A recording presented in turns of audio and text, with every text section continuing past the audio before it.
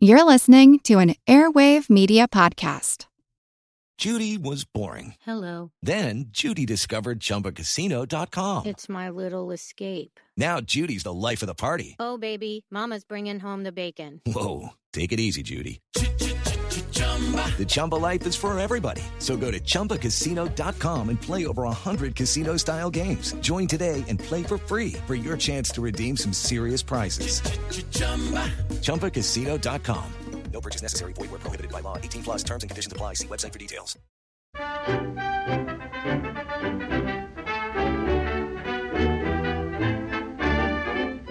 Welcome back to you all. Come on in. Wonderful of you to return to my arms. I have some fabulous B-movie delights to throw your way today. A trio of trash from the bottom of Hollywood's barrel, but are they worth seeking out? Listen on as the answer may surprise you.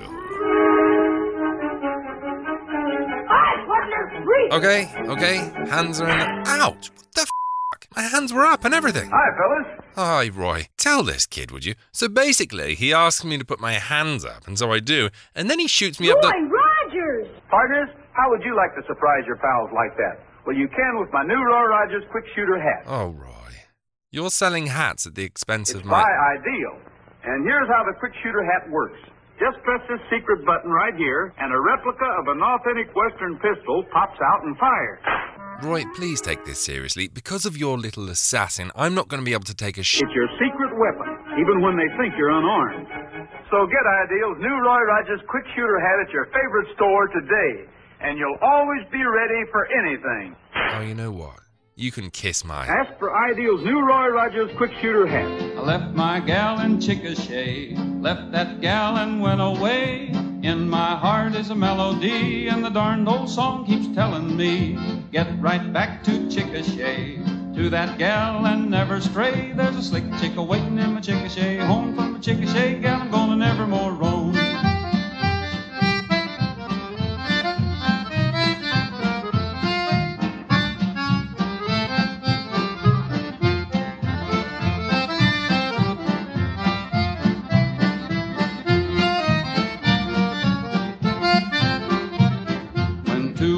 Love as we do, just one thing for us to do, settle down in a little home, one that we can call our own, raise a pig and a Dominicker hen, when I get back the trouble will end. There's a slick chick a-waiting in my Chickasha, home from the Chickasha, gal I'm gonna never more roam.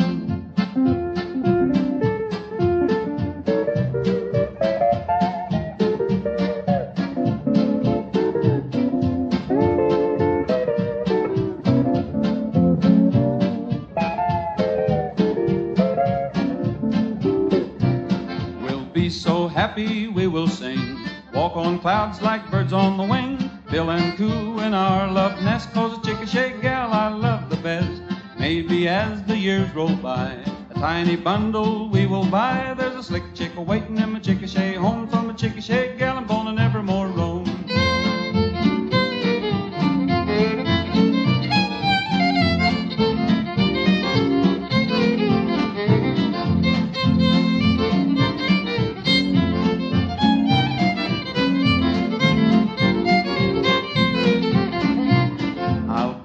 Duds and away I'll go. Tell you folks, here's what I know. A rolling stone don't have no moss, so I'm gonna settle down with a permanent boss. Just can't wait till I get back to the girl I know in the Chickasha shack. There's a slick chick a-waiting in my Chickasha, home from a Chickasha, gal I'm gonna never more roam. As that was Roy Anything for a Buck Rogers with My Chickasha Girl. Love it.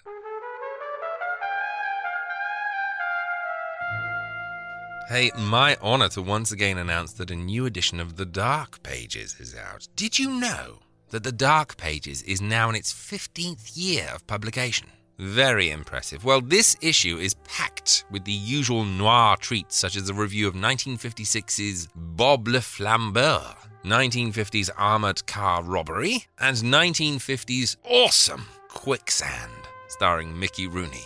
You also get a look at the Noir Archive Volume 2 Blu-ray box set, featuring Five Against the House and The Crooked Web. Plus, there's a spotlight on Pat O'Brien and his appearance in the 1946 noir Crack Up. You can get your copy now by going to www.allthatnoir.com, and in case you didn't know, you can get it electronically or via hard copy. Rush on over now. Oh my goodness, look at this.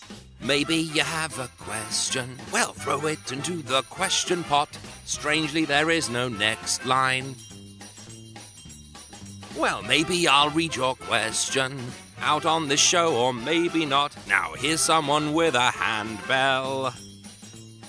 Oh yes, back into the murky magic of the question pot we slide, and the first query dragged up from the sputum is from Laura Roberts, who asks, with the new miniseries about Betty and Joan, The Feud, I was looking back at my favourite movies from both superstars and wondered, what are your favourites by Betty and Joan, and who did it better and who failed Monk?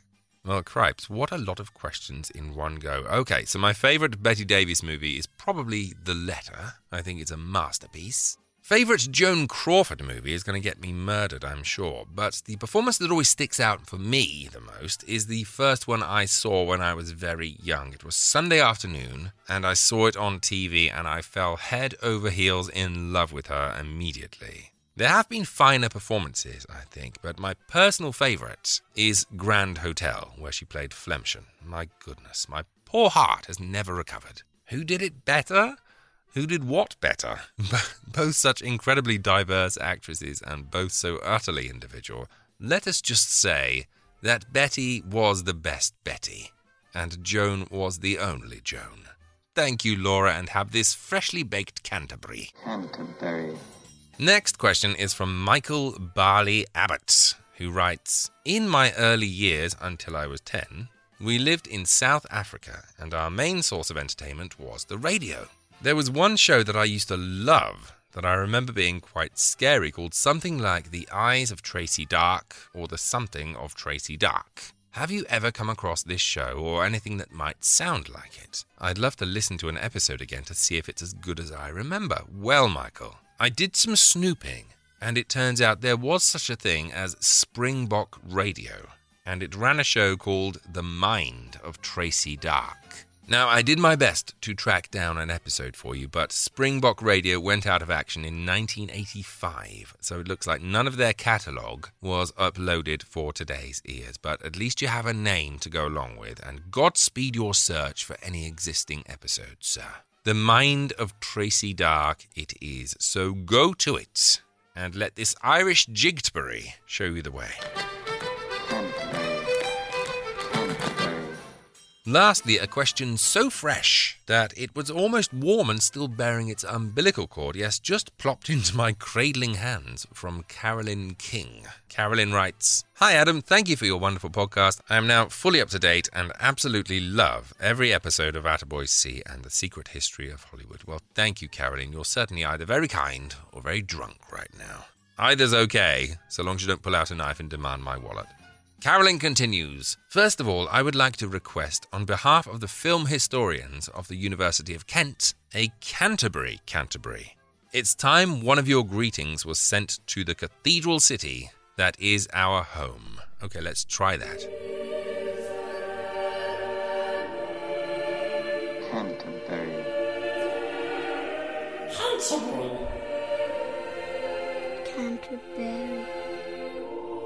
Canterbury. Canterbury.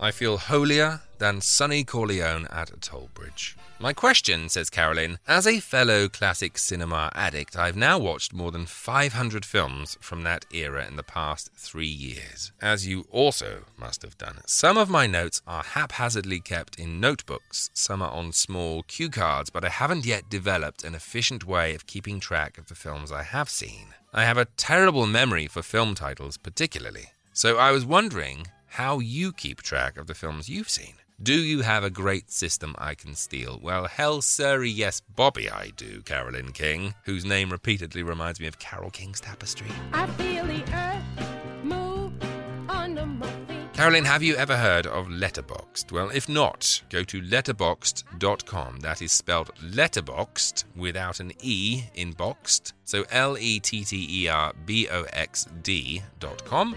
And there you shall find me and all the like-minded folks who rate the films they watch as they watch them. You can follow me and I'll follow you back. My username is @AttaboyClarence, all one word. And you can keep up with my movie recommendations and I can keep up with yours. It's a really great way to see what users really think of movies. It's like TripAdvisor for films. So go forth, Carolyn King, and begin your Letterboxd journey. And may you be the first to carry the Canterbury with you.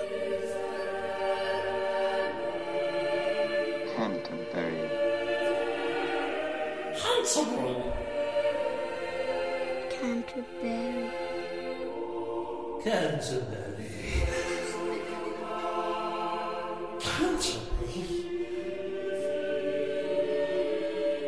Canterbury.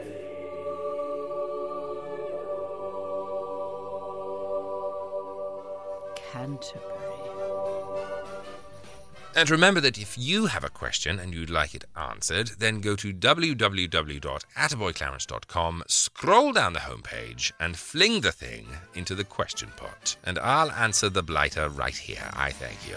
So throw your flippin' questions into the shiny question pot. You might hear your question next time. So until then, get your thinking cap on for the question pot. Okay, that's the end.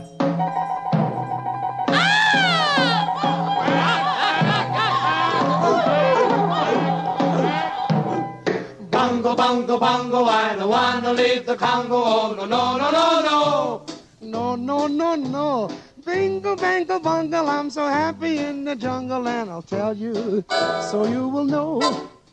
Each morning, a missionary advertised with neon signs. He tells the native population that civilization is fine. And free educated savages holler from a bamboo tree. That civilization is the thing for me to see. Oh, bongo, bongo, bongo, I don't want to leave the Congo. Oh, no, no, no, no, no. Bingo, bango, bongo, I'm so happy in the jungle, I refuse to go. Don't want no bright lights, false teeth, doorbells, landlords. I'll make it clear that no matter how they coax me, I'll stay right here. Now I look through a magazine the missionary's wife concealed. I see the people who are civilized bang you with automobiles. At the movies they have got to pay many coconuts to see. Uncivilized pictures that the newsreel takes of me.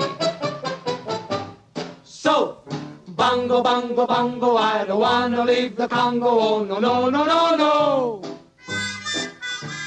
They hurry like savages to get aboard an iron train. And though it's smoky and it's crowded, they're too civilized to complain. When they've got 2 weeks vacation, they hurry to vacation ground. They swim and they fish, but that's what I do all year round. So, bongo, bongo, bongo, I don't want to leave the Congo. Oh, no. No, no, no, no. No, no, no, no. Bingo, bango, bongo, I'm so happy in the jungle, I refuse to go. Don't want no bright lights, false teeth, doorbells, landlords, penthouse, bathtubs, streetcars, taxes. We make it clear they have things like the atom bomb. So I think I stay where I am. Civilization, no, no, no, no. I stay right here.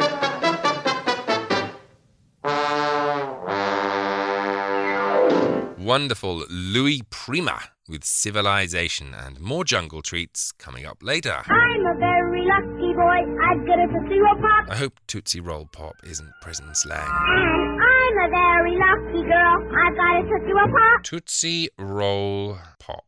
Google's first results are Tootsie Roll Pops bad for you? And how many licks does it take to... All of the kids in the neighborhood say Tootsie Roll Pops are triple good. Triple good.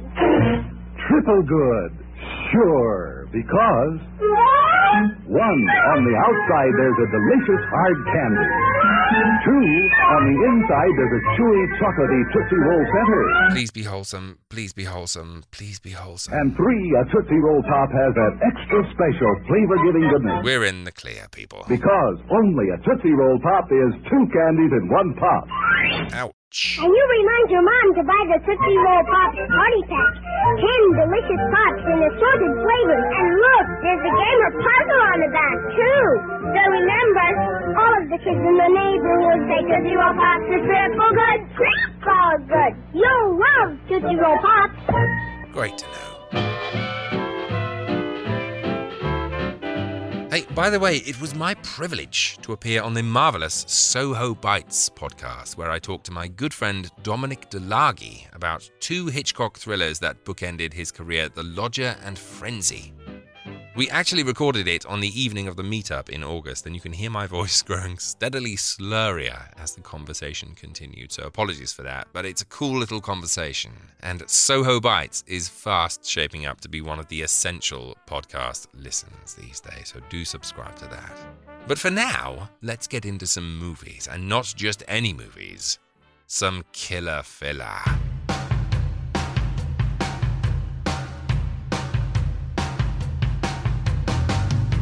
There's a fine line between awfully brilliant and brilliantly awful.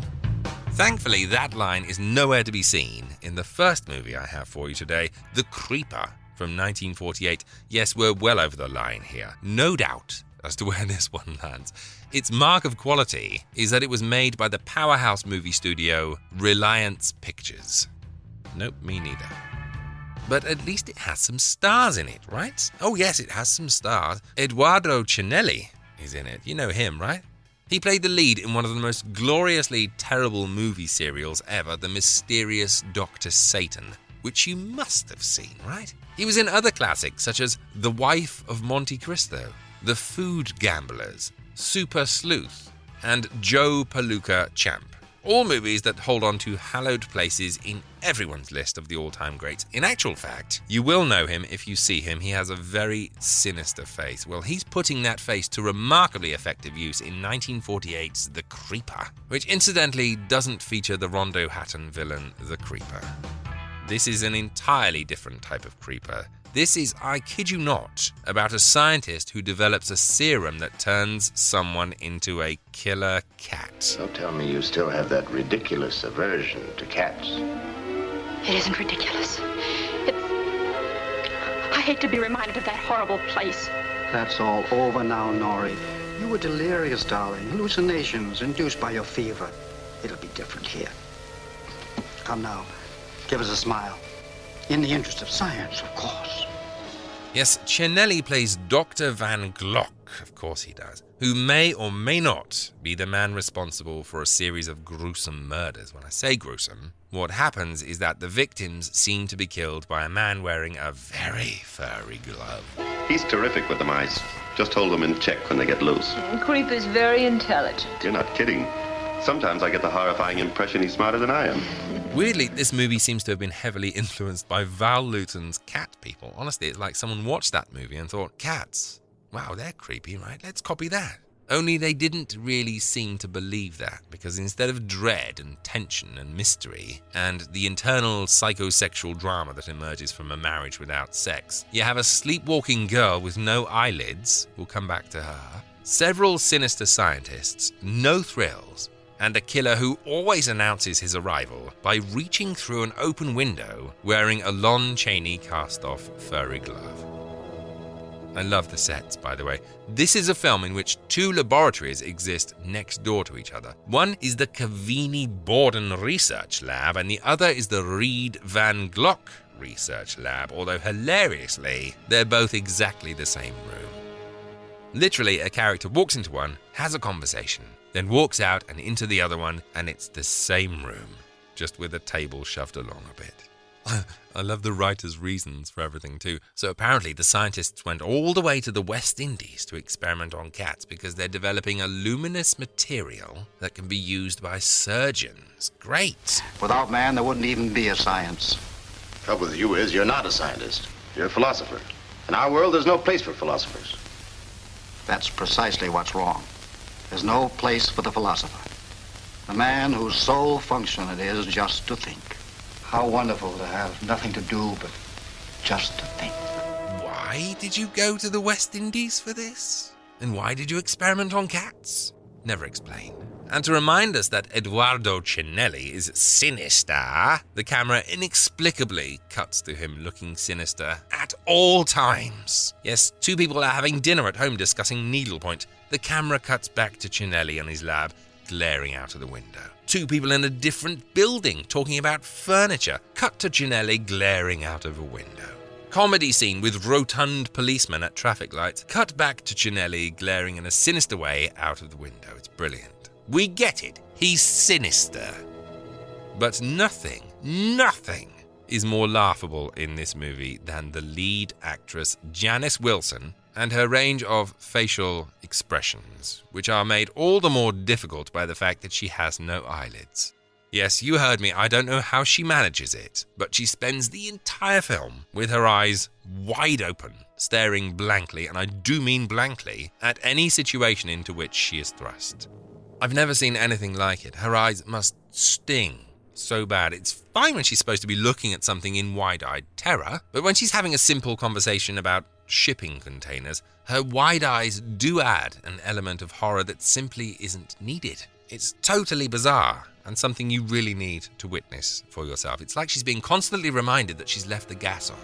And so for many reasons, none of them good, I do recommend you go to seek out 1948's The Creeper, a brilliantly awful version of Cat People, made by the same folks who gave you such classics as The Devil Bat, and starring Eduardo Sinister Cinelli and Janice Bug Eyes Wilson. It's a beautiful disaster. Well, many seem to think that Quentin Tarantino owns the yard when it comes to revisionist history fairy tales, what with Once Upon a Time in Hollywood rewriting characters and events, and more famously perhaps with Inglourious Basterds, the climax of which sees Brad Pitt's gang of Nazi hunters taking out the entire Third Reich, including Hitler. But Tarantino wasn't the first to play this game. Oh, no, Sirree Bob. Back in 1943, at the height of the war, Universal Studios came out with a very similar fable entitled The Strange Death of Adolf Hitler, starring Ludwig Donath and Gail Sondergaard. I'm Hitler. Hitler, Bauer. Will you look this over and sign it? I'll pick it up tomorrow. That's all right. What's the matter, Sourpuss? Don't you ever smile?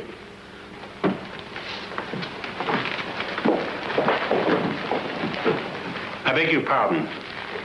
What did you say, Herr Graf? Me? I didn't say a thing.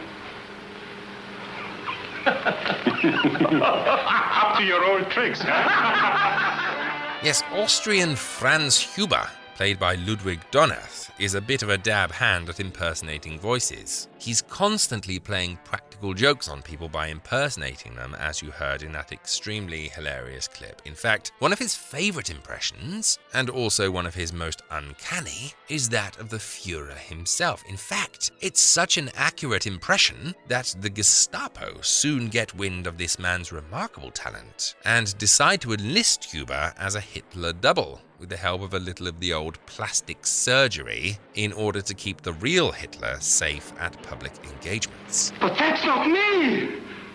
Excellent job, Professor. Thank you. It was comparatively easy.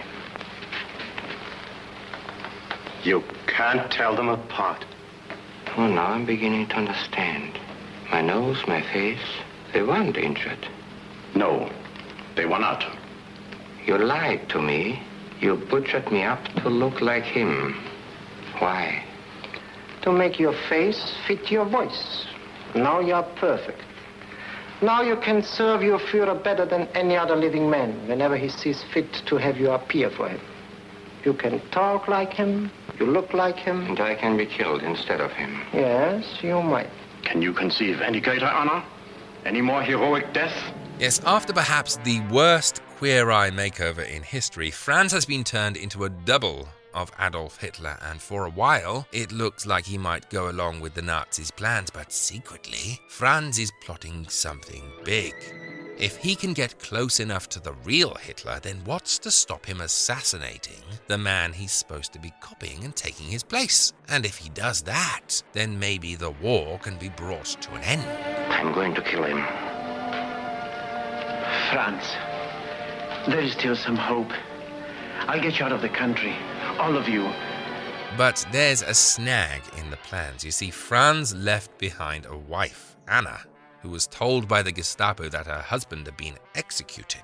Since his apparent death, their two small sons have been indoctrinated into the Hitler Youth and have slowly become corrupted.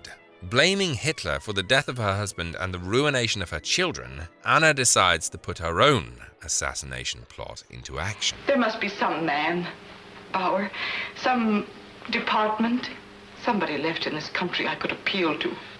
No, Frau Anna. There isn't anyone left on the surface, only under it. And we'll get you your children back in the long run. Wait for that day. Don't try anything on your own.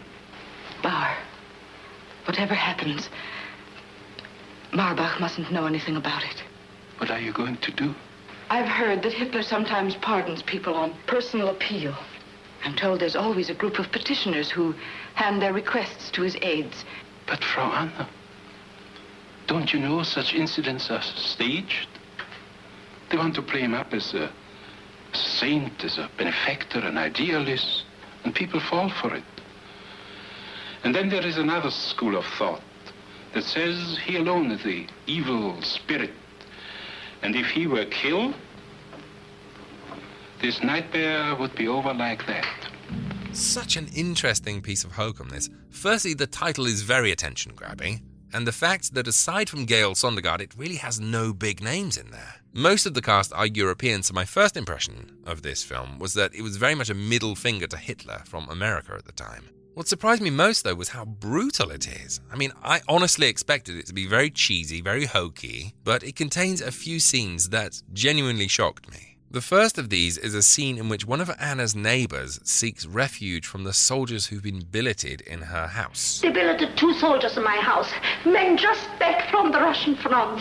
They are like animals. I pleaded with them. I told them my husband fell on the same front 3 months ago. I explained how I cry my eyes out for him. I begged them to leave me alone, but they wouldn't listen. I ran to the police and asked for help.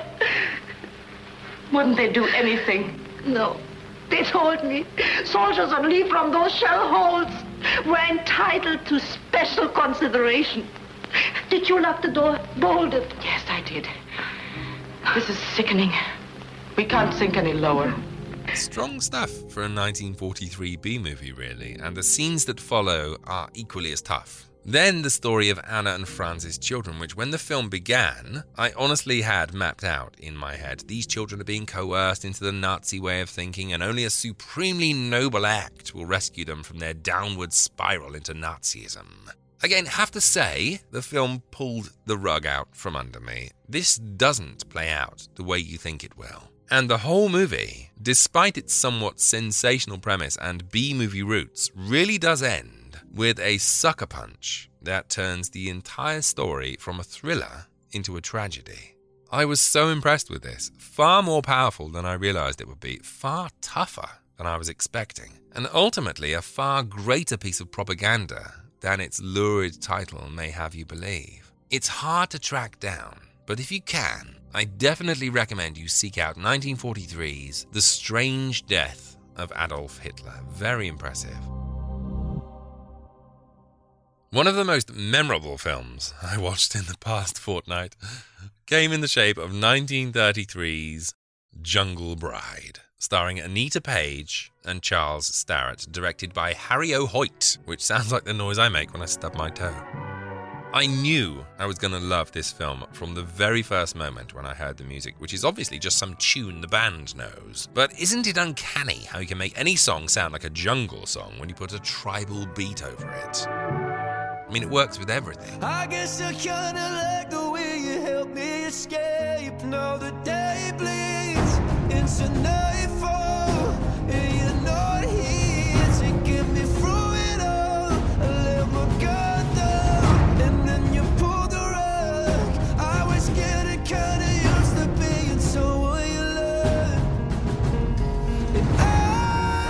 So anyway, the story here is about plucky Doris Evans, played by Anita Page, whose brother is on trial for murder. Thing is, he swears he's innocent. And from his jail cell, he's named the real killer as Gordon Wayne, played by Charles Starrett, but he's gone on the run around the world. So obviously Doris does what anyone would do in this situation. She snags the arm of her reporter fiancé and gives chase. In fact, she catches up with Gordon off the coast of Africa and placing him under some sort of weird citizen's arrest, which basically amounts to telling this supposed murderer that if it's all right with him, could he stop being on the run and come back and be electrocuted for his crimes? And of course he says he will. I love the boyfriend Franklin's ultra passive-aggressive ways of reminding Gordon that he's on his way home to be killed too. Wait a minute, I'll go ask Franklin. Say, Copper, Gordon wants to know what rhymes with chair. Electric chair. But while they're on their way home, the ship, of course, smashes into some rocks. Well, kind of.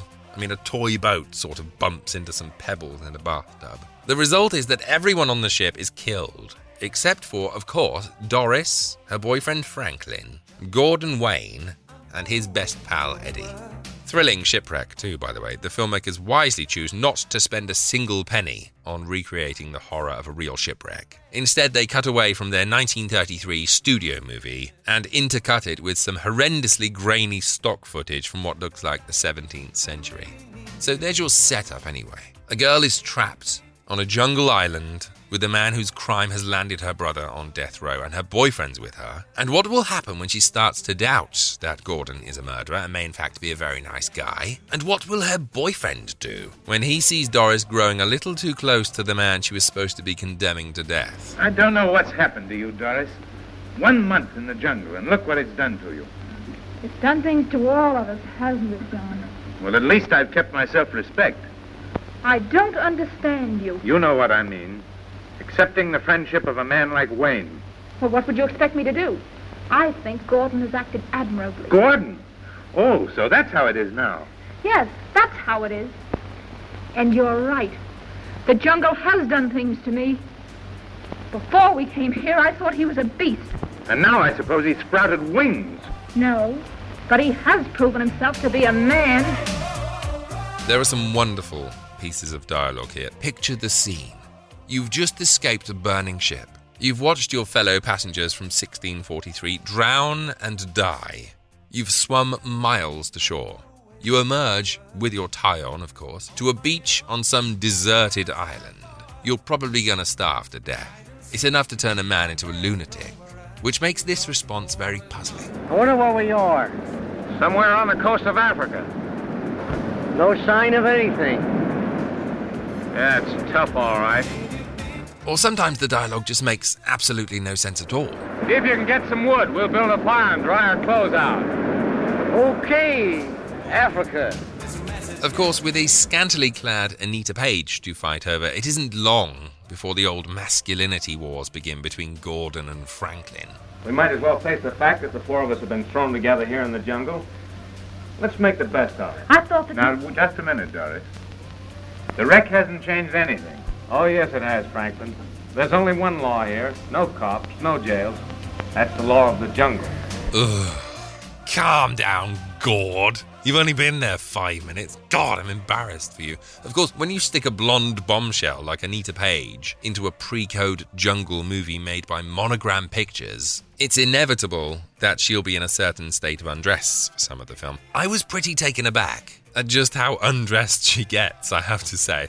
There's a scene where she changes at a river in which she definitely swings into view, shall we say?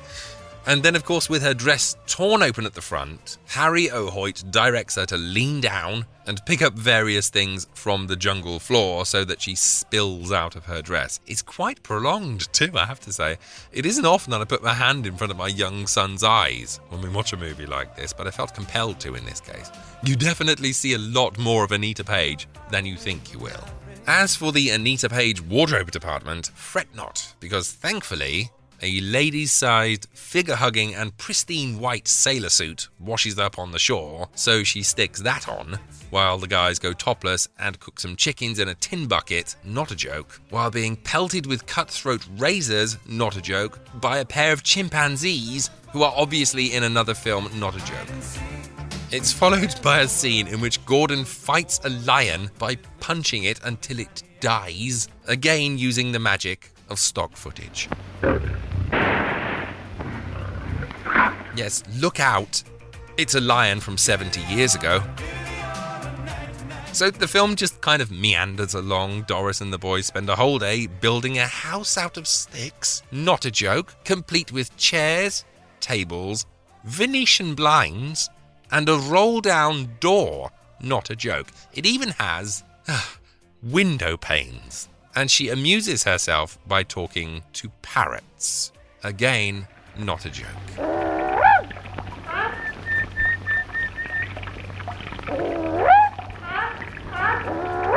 Yep, she's speaking Portuguese. My absolute favourite part of this movie is not that the entire single set looks like a living room with some pot plants in it, or the fact that she never takes her high heels off in the jungle, but the song. You know how old Gord was straight in there with his Law of the Jungle bullshit?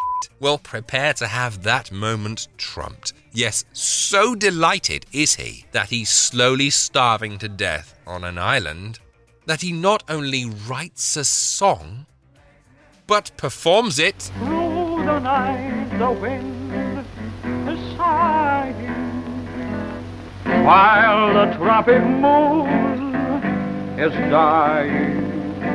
Hearts are born anew, that's the call of the jungle.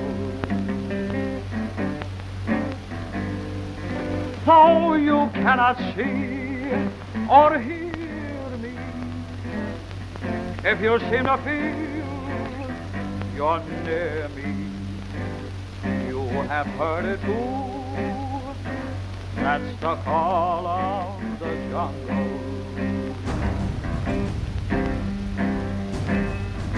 Where are the cares of yesterday? They're gone like a bird on the wing. Love comes but once, take it while you may. Who knows what tomorrow may bring? The jungle seems to say, awaken. Hope cannot remain forsaken, and hope means only you. That's the call of the jungle.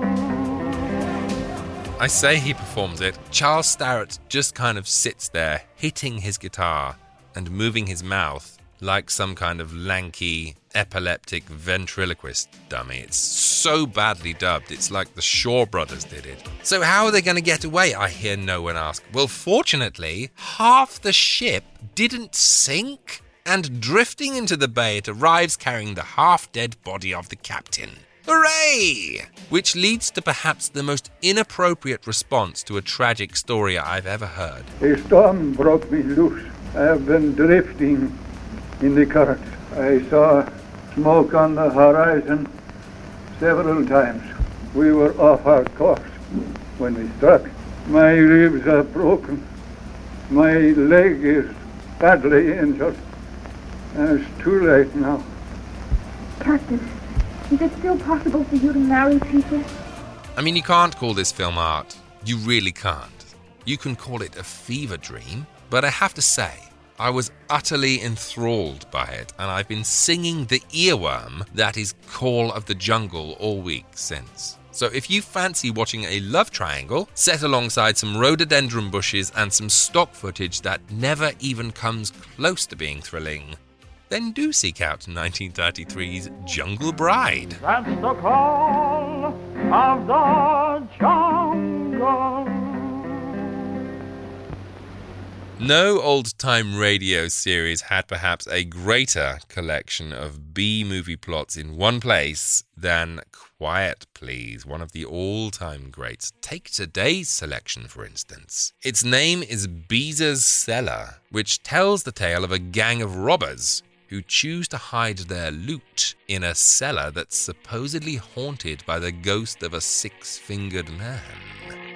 Quiet, please, and I'll see you afterwards. The American Broadcasting Company presents Quiet, Please, which is written and directed by Willis Cooper and which features Ernest Chappell. Quiet, Please for today is called Beezer's Cellar.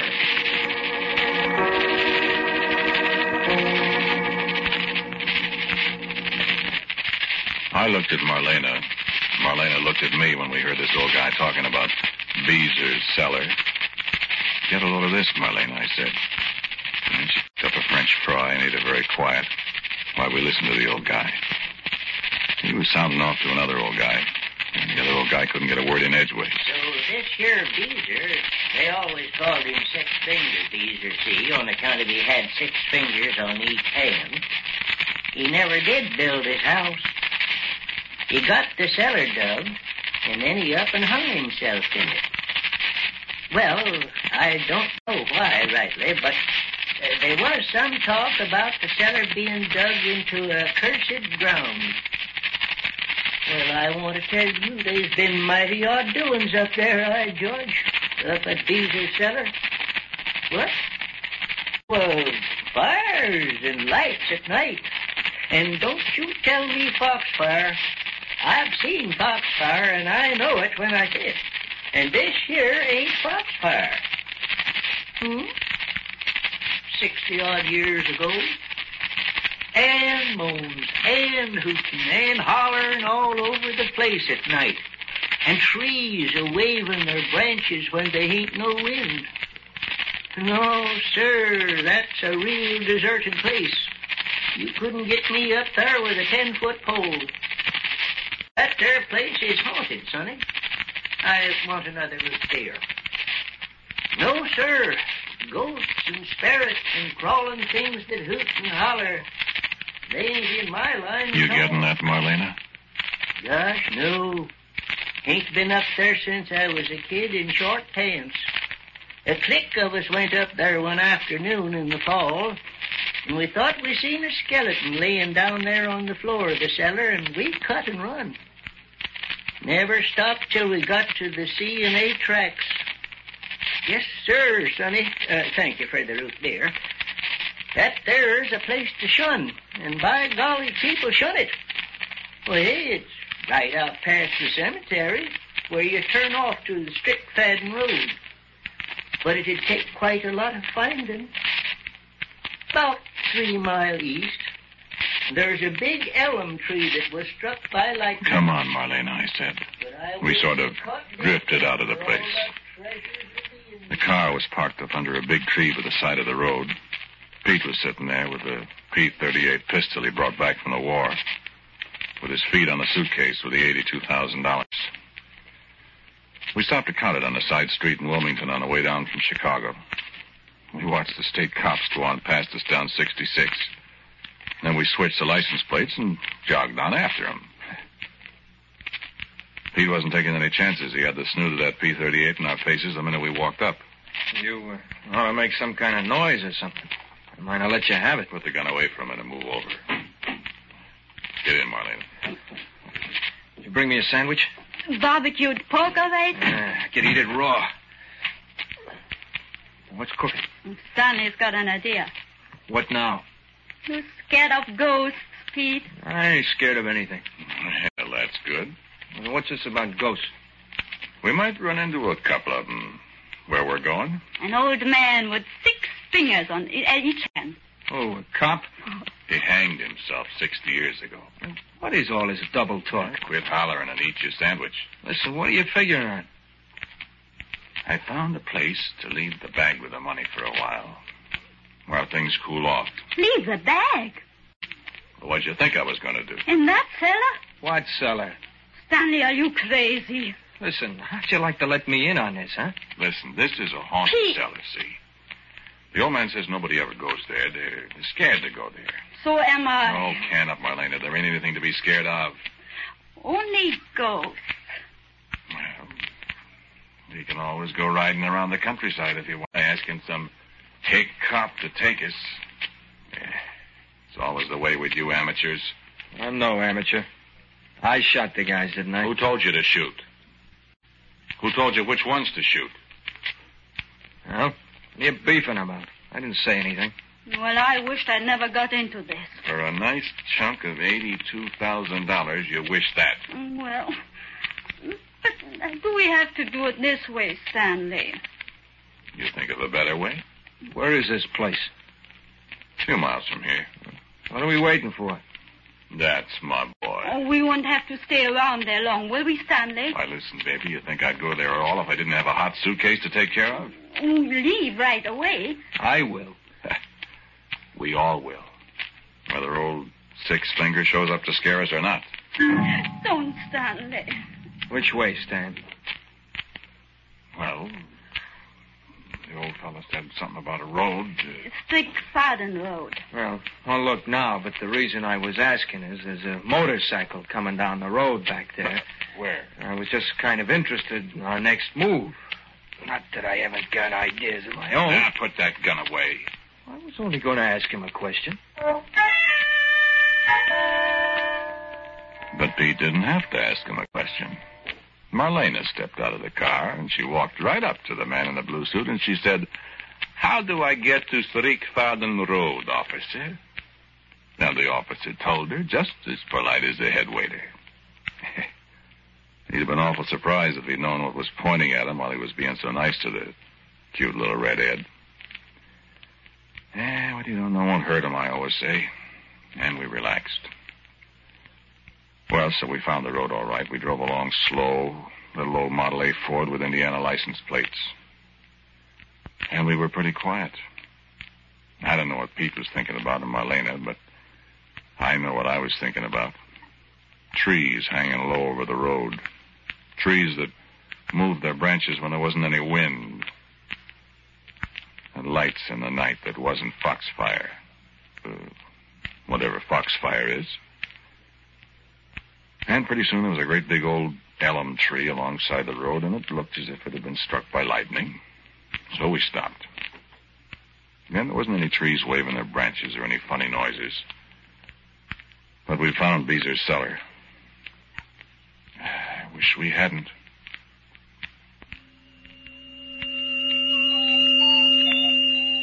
There was the elm tree that was struck by lightning. And there was a fence that we busted down. There was a kind of path. Or it had been a path once. And it was all I could do in the dark to bust my way through the underbrush with a flashlight.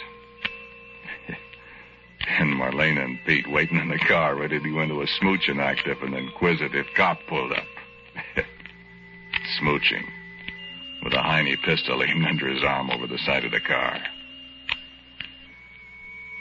It was a lot easier getting the $82,000 than it was crawling through the bushes looking for Beezer's cellar. I pretty near fell into it. It didn't smell very good. There was water in spots in the bottom. And it looked haunted enough. Kind of felt my back hair coming up, but I said, well, it's better than one of these little iron rooms they got down in Stateville. And I went back after Pete and Marlena. We ran the car off the road, hoping nobody would see it. We lugged the suitcase back through the underbrush. I jumped down. Pete and Marlena climbed down after me. Good deal, huh? Looks haunted, all right. I don't like this, Stanley. Well, let's stash the bag and get out of here. How are you going to do it? We'll dig a hole, jerk, and bury it. What with? Well, didn't you... Oh, Ferd. Oh, wait a minute, Stanley. I see something over there against the wall. Flash the light.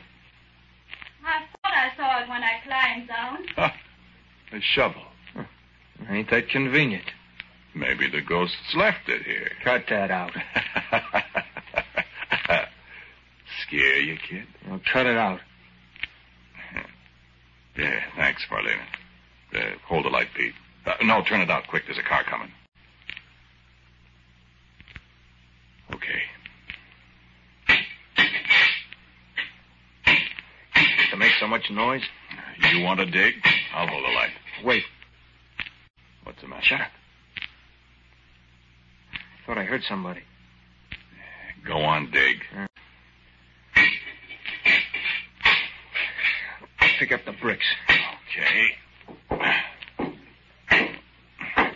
Let me hold the light and you can both dig. We'll get out of here quicker.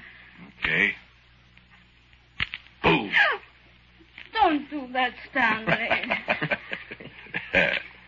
Nobody gonna hurt you, kid. No, but... Here, come back with that light. Come on, let's stop kidding around. I'm going to sit down. You'll get all wet. No, there's an old busted chair here. Oh, for the love of... All right, all right. There. Yeah, now let's go. Now what's the matter? Stanley, you didn't sit in this chair, did you? You kidding? Pete? What's the matter? Somebody's been sitting in it. The seat's still warm. And she dropped the flashlight, and it rolled down into the hole we've been digging. The light went bouncing down and down and down and down. Hundreds of feet we could watch it, twisting and turning and lighting up the sides of a deep, smooth shaft that seemed to have no bottom at all. And there we were in the dark down in Beezer's cellar, the darkness pushing down on us. There was a sound somewhere, way far off, that seemed to come up to us from the bottomless pit we had opened. And I swore. I lit a match. Pete and Marlena were leaning over the edge of the hole. Marlena jumped back and she started screaming. And she wouldn't stop till I slapped her face a couple of times. I said, "Cut it out. Do you want all the cops in the state to come running?" She grabbed me by the arm. She was yammering like a baby. I saw it. It was looking right at me. I saw its eyes. She passed out cold. Only the quick grab that Pete made kept her from falling right down the hole. Well, Pete and I slapped some of the dirty water in her face. Pretty soon she sat up. She started to cry. And it started to rain. "Look," Pete said. Look, I don't go for this, Stanley. Scared of ghosts. Oh, nuts. There's no ghosts, but I think we can find a better place to bury our dough than Mr. Beezer's cellar. Let's get out of here, please. Let's get out of here. Cut it out, Marlene. No, let's get out of here. I tell you, I know. You saw a reflection of the match down this old well. Well, sure, that's what it is. It's a well. Some of these old houses had a well right in the cellar. I remember it from when I was a kid. And we busted into the well. I saw eyes looking at me. Cut it out. You didn't either. We'd have been in a swell fix if we dropped the suitcase down the well. Yeah, I'll say we would. Yeah, let's dig another hole. Shut up, Marlena. Let's get out of this. I'm getting soaked. Yes, let's get out of here, Stanley. Go on, you two, if you want. I'm going to get this suitcase planted. Come on, Pete. Yeah. Hurry up, Stanley. I'll hurry. Wish you hadn't dropped that light. Please, I'm scared. All right. Cut it out. Hurry. Don't make so much noise.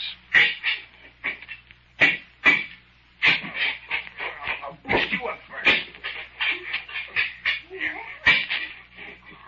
I cannot get up here, Pete. This isn't a place. Wait, I'll light a match. Oh, we're on the other side, I guess. What's the matter? I can't find the place where we climbed down. Over this way. No. This side. Oh, that way. Pete! Yeah,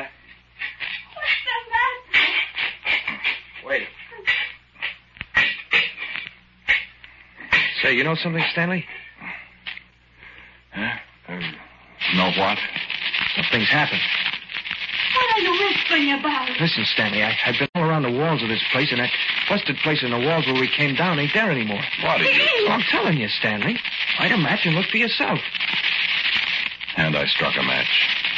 And I shielded it carefully in my hands. And I looked around the walls of Beezer's cellar in the drizzling rain. And you know what? There wasn't any way out of that place that I could see. The walls, all four of them, was as smooth as glass. And from way, way down deep in the earth, I could just see a little bitty gleam from that flashlight. I thought to myself, I see what Marlena meant. It does look like eyes now, don't it?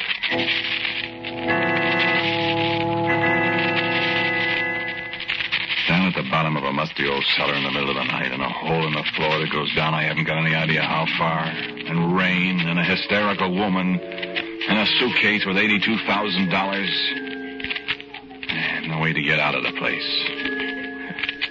Great, huh? Well, you can explain anything, can't you? A hole in the floor. Sure, that was a well. The eyes she thought she saw. Sure, that was a flashlight reflecting on the water down there. And the way we couldn't get out. Well, maybe the wall wasn't as busted down as I thought it was when we got into the place. Maybe we didn't notice how smooth the walls was. Yeah, sure. But how are you going to explain that chair seat being warm when Marlene sat down on it? Yeah, that's right, Pete. I didn't want to come here in the first place. That old guy scared the life out of me. There's no such thing as ghosts. You pick a swell time to make a statement like that, boy. Well, there ain't. Maybe there is no ghosts. But there are other things. Like what? I don't know. Like things that come up out of the ground. Oh, cut it out. Give me a cigarette, Pete. You going to sit here all night in the rain? What'll I do? Fly out of here or something? Give me a match. Wait, I'll spit for you. Here. Let's get out of here. Wait till morning. We'll find a way out then.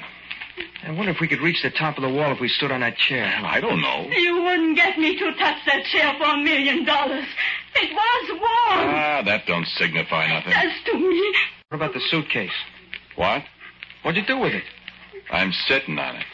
Is it warm? Hot as a pistol. Oh, cut it out. Cut it out.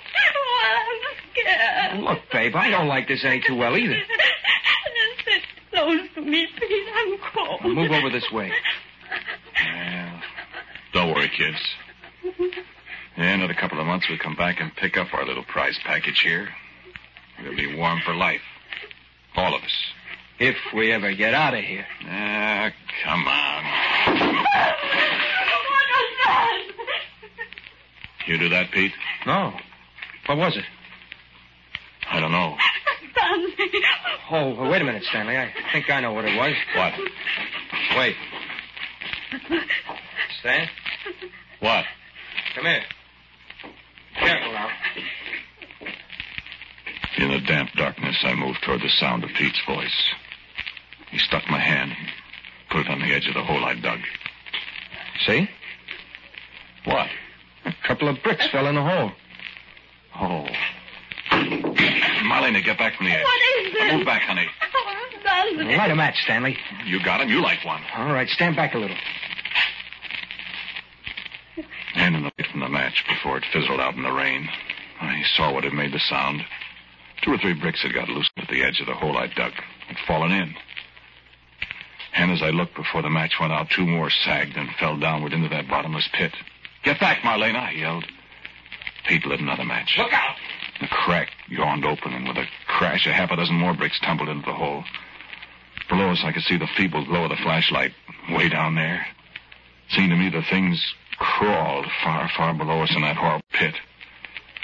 Pete and I dragged Marlena away to the wall. There was a rumble, and the mouth of the pit grew bigger. It seemed that the glow from down there was growing stronger. We sat there, huddled against the slippery walls, frozen cold with terror. Another section of the floor fell in. The whole floor's going. Come on, we gotta get out. Marlena sobbing and Pete and I scrambling at the slippery walls. There wasn't a chance. Then the rumbling stopped for a second. We flattened ourselves against the bricks. In the light that came up from down there, I could see Pete's staring eyes and the tears of fright shining on Marlena's cheeks. I said, we gotta get out of here. Help me up the wall, Stanley. Ain't no use to try, boys. You can't get out. And I looked up. And there, sitting comfortably on the edge of the cellar wall, grinning at us in the light that flowed up from the pit in the cellar floor, was the old man Marlena and I had heard at the roadside restaurant. The old man had told the lurid story about Beezer's cellar. Ain't no use to try. You're stuck. Oh, help! Don't hoot and holler, lady. Look, old man, give us a hand, will you? I heard tell of a fella long time ago that got down into this here cellar. Just like you done. Well, give us a hand. The floor's going. I know. The floor fell in with him, too. Well, help us. He killed a feller down towards Manitou. And he come and hid here in the cellar. Give us a hand out of here. And the same thing happened to him. Never did find his body. More floor falling in, hey? Come on, give us a hand up out of here. Help us. Know what's down there? Fire and destruction. Listen, old man. Tut, boy. You know you hadn't ought to shot that poor feller at the bank up there in Chicago. Murder's bad. Listen, we got a lot of money down here with us. I know it. You're criminals. We'll split it with you. Don't want no part of stolen money, bub. Ain't much more left, is there? They'll never find your body. Now listen, you old Now, bum. don't call names, Hey, bub. put that pistol down. That won't do you no good, son. Too bad. Listen, mister, for the... look, there's a woman down here. Yeah. Criminal? Like you two boys. But look. Look out, Marlena. Oh, Stanley! There's any place left to stand. Here, Marlene. Kind of figured you was listening to me back there at Saltweddle's stand. Kind of figured you'd come a-kiting out here to the cellar. Mister, listen to reason. Please just reach down and give us a hand. Kind of figured I'd come along and watch and see what'd happen to you. Mighty interesting. Oh, if I could get my hands on you. You can't. Not unless I let you. You can't do this to us. We are people. We are. Help. Please, mister, I beg you. No, lady. No use of hollering. The wages of sin is death, I always say. You robbed and you murdered, so you got to be punished. See? You can't sit there and watch us die. Another hunk of the floor's going. You better move over to one side. I'm gonna get that old... Put down your pistol, sonny. Now get him. I told you 'tain't no use. Please, don't. Get him. Get him. Listen, Sheriff, I ain't no sheriff. I'm just a feller interested in seeing justice done. I recognized you back there at the restaurant, and I thought to myself, well, I'll just toll these people here over to the cellar, and we leave things take their course. look out, Marlena. Haven't you any pity, man? Not much. Not much for thieves and murderers. He's crazy, Stanley. There's an insane asylum across the river there someplace. He's escaped from there. No, son. I ain't insane. Listen. What would you give to get out of there? You can have half the money. Ain't much time for bargaining. Give it all to him, Stanley. That's better. You ought to be willing to give up all the money to save your life. Oh, yes. If I was in a fix like that, I'd give anything I got. Well, we won't. Yes, we will. Floor getting hot down there? Mighty interesting. Well? All right, you can have all the money. Help us out. Oh, no, you don't, Stanley. Hand it up. Stanley, how do we know he'll help us? Wait, don't give it to him. Take it. No, no, no, no! And Pete leaped at the suitcase I was handing up to the old man. His fingers just touched the edge of the bag when another section of floor gave way right under him. He fell down and down and down and down, twisting and turning into the fire that kept coming higher and higher up the shaft, reaching for us. And the old man took the bag and set it down on the edge of the cellar. See? That might have been you, fella. Or you, lady. Help us out of here. It's good riddance.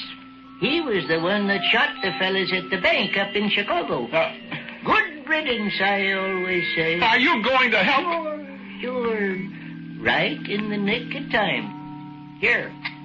Grab a hold of my hand, lady. I'm afraid. You dumb lady. Post her, mister. Oh. There you are. Just as right as rain. All right. Now, you.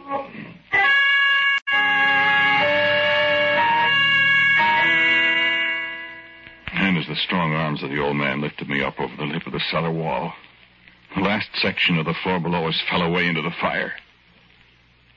And just as if a play or something was over, the flames died down. First they were yellow, then purple, and then they just went out. Marlena grabbed my arm. Where did he go, Stanley? Where did he go? I don't... Hey, old man! Hey! Stanley. Come on, let's get out of here. Oh! What's this? Oh. Marlena. What? He didn't take the money. It's right here. And so I picked up the suitcase, and Marlena and I hacked our way through all that underbrush back to the road. We were just opening the door to the car to get in, go away from Beezer's cellar, when there was sawed-off shotguns in our faces and lights. I could see the state cop's badge behind the light.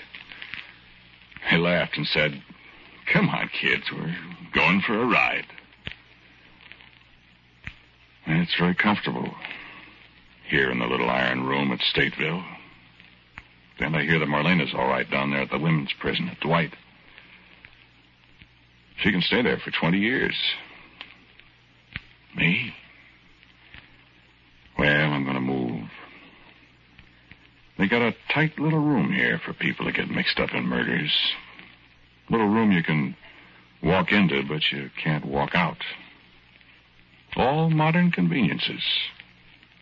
Electricity and everything. Well, the old fellow said the wages of sin is death. And I guess I'd rather be here than in Beezer's cellar. I really am pretty grateful to the little old fella. The little old fella with the 6 fingers on the hand that pulled me out.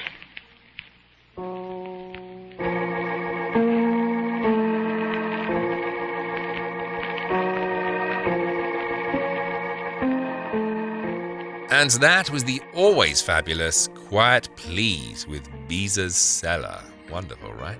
Okay, so that's all for this episode. Thank you for tuning in. Bonus show is on the way later this week, in which I'll be telling you all about one of the most brutal B-movie noirs I've ever seen. Seriously chilling stuff. If you want to hear all about it, then look out for your bonus show, which will be arriving for all patrons this week. And if you aren't a patron yet, then why not sign up? Only takes a moment, and not only do you get bonus editions of this show, but you'll also get an invite to the monthly film club night, which this month looks set to be a Bela Lugosi B-movie classic, as well as lots of other rewards. Just go to www.patreon.com/AttaboySecret or listen on to the end of this show for more details. Until next time then, my friends, thank you for being here. Take very good care of yourselves. And bye for now. If you'd like to support this show, you can do so by going to www.attaboyclarence.com and clicking on the Patreon banner. Pledges start from as little as $1 a month, and in return you'll receive exclusive emails, bonus episodes, previews, and ebooks, and every dollar pledged goes towards making these shows better and more frequent. Go to www.attaboyclarence.com or click the link in the show notes now to become a patron. Thank you.